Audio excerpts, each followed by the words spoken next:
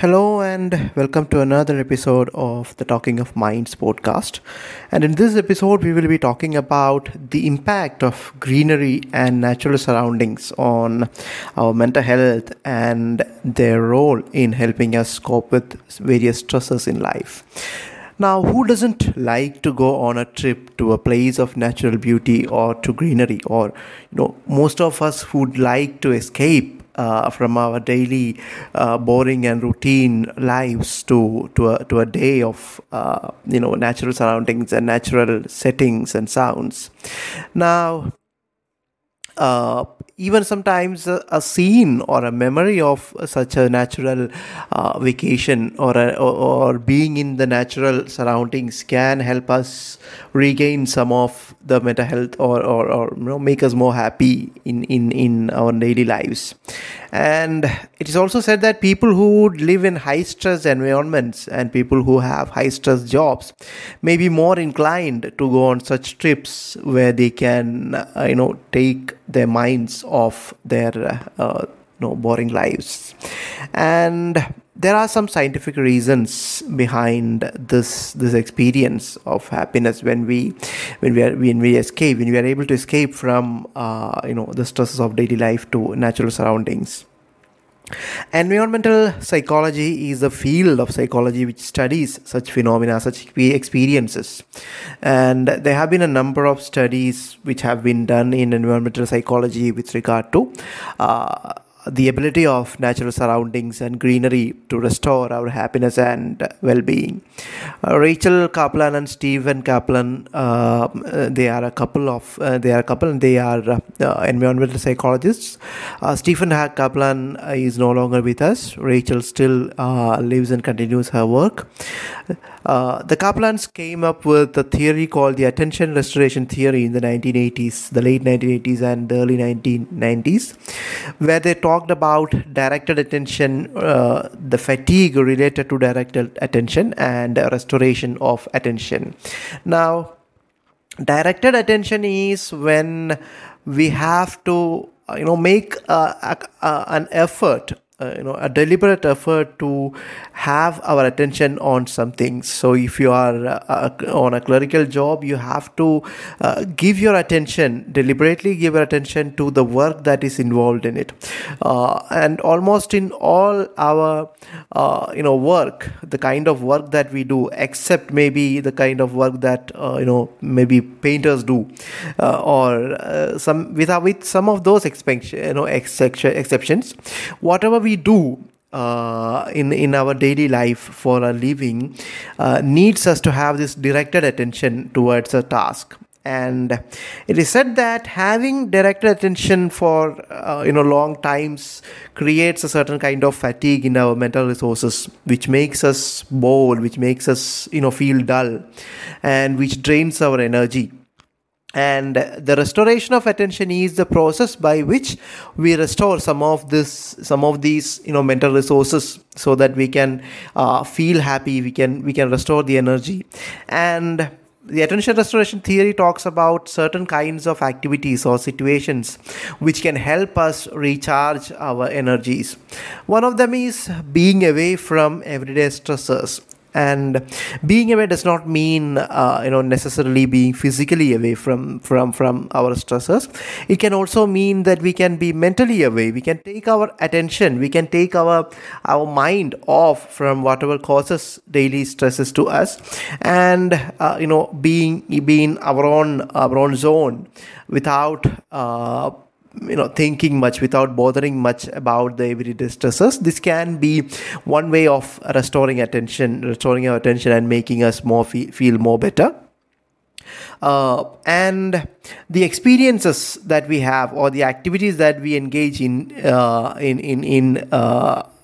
for restoring our attention, are also important. So they have to be comfortable and familiar for us. They have to be compatible. They have to match with our intrinsic motivations for doing things. So it means that when an activity that is restoring attention, or that is pleasurable for one person, may not be as pleasurable for another person. So each of us may have certain kinds of activities which can help us recharge, which can help us, bounce back from boredom, and make our lives more interesting and happy.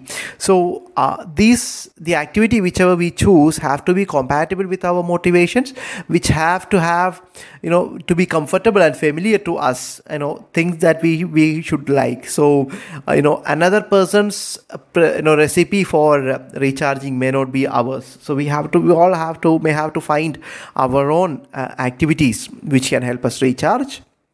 And the activities that we engage have to be softly fascinating. Now, this soft fascination is a core element in the attention restoration theory and the related, research. Soft fascinations are things that can catch our attention effortlessly. Things that can that can engage us without us paying much, effort into it. So this can be the experience of seeing a sunset in a beach. There can be a lot of elements in this single experience of a sunset at a beach. The sounds, the waves, the sight of the waves, or the sight of the sun fading into the horizon, or it can be the color combination that you have. Or maybe sitting alone, or this this feeling of solitude that you get. All of these can have elements of soft fascination, where you're not expected to consciously give your attention to something. It comes naturally to you, and it can catch you, and it can catch your attention. You can lose a sense of time when in such a situation. So these are soft fascinations when compared to hard fascinations. Hard fascinations are things that where you have to exert some kind of an effort to it. So something like a sports. So sports can be an activity that can give you happiness, that can give you that can recharge your resources, but it is kind of a hard fascination where you have to exert some kind of influence, exert some kind of energy into it. So it is said that soft fascinations are better at restoring your attention or giving you more happiness when compared to hard fascinations. And as I already said, there can be exceptions. This is not a universal rule that will apply to every person on a similar scale. There can be exceptions, but soft fascinations are more they have the more chance to give you the peace of mind that you expect from such kind of experiences. And research has been done on the effect of greenery and soft fascinations on various activities. So studies have shown that patients who are recovering from a surgery benefit from having greenery and natural views out their windows than people who have views of maybe buildings or concrete structures. So patients who have a window which overlooks green surroundings have better rates of recovery from a surgery, or faster recovery from a surgery when compared to others. Women recovering from breast cancer have shown better recovery when they had given a chance to walk in a park with greenery than in an urban surrounding, walking in an urban surrounding. Greenery and natural surroundings have been shown to reduce the exam stress levels among college students. They have been shown to recover people from mental fatigue, recover people from stress and other stress-inducing experiences. Some studies have shown that greenery and natural surroundings can have a positive impact on memory, learning, and concentration, especially among children. And there have been many similar studies which are going on for the past 2 or 3 decades, but we don't have many meta-analysis or systematic reviews. We do have some, but they are not enough, because the studies are slowly emerging. This is a field which is growing in the research. Studies are emerging by the day, but more conclusive evidence are awaited, mostly because of the studies that need to be done in environmental psychology are many times, they are very difficult to conduct, being natural experiments. But we are getting more and more studies every day. And let us now look at what we can learn from whatever has been studied so far. One is that trying to exposing ourselves to greenery and naturalness can have an impact on our mental health and our happiness. And Rachel Kaplan and team have written in an article that even your office or home windows can have a very important influence on how happy you can feel during your day. So if you have a window that offers a view of natural surroundings when opened, and if you are able to use that window for considerable amounts of time in a day, over time this alone can have a positive impact on your mental health.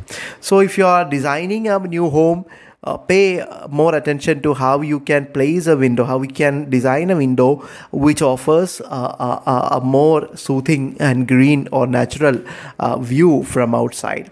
And if you have a home, and if you have some chances of designing something outside the window so that you can get a natural view outside of the window, that can also be helpful. We can include and try to include greenery and natural views inside the working spaces and our homes and in the surroundings that we live. And we can also make use of relaxing sounds or soothing videos, which may not be as beneficial as actual natural surroundings, but they can have an impact on our total mood and overall functioning. Indoor plants and greenery inside residential spaces are another chance of getting in nature, in with nature. And while designing indoor plants or indoor greenery, it is also to be noted that they have to be as natural as possible. So something like a green carpet may not be as effective as a terrarium, because a terrarium may give you a view that is much similar to what can be found in actual nature, right? So naturalness of the surroundings is also a key. Artificialness increases, the impact on your mental health may decrease. And also, you have to find ways to be either physically or mentally away from whatever is a boring activity to you, or whatever is making your life boring. So if possible, you can be physically away. But if being physically away is not possible, you can at least try and find some time to be mentally away from whatever is bothering you in your daily life. That can have an impact on your mental health. And it is always good to find soft fascinations in any kind of outing or a trip that we have. So even if it is a hiking trip or walking through jungles for hours, so trekking can be a hard fascination. But if you have at the night, if you have a campfire where you can sit calmly, enjoying the sounds of the nature and the calmness, that can be a soft fascination. So it is always important to try and incorporate soft fascinations into all kind of fun activities that you do. This can also have a major impact on your mental health and your happiness. So that is it about the greenery and naturalness and their impact on our mental health and well-being. Thanks for listening.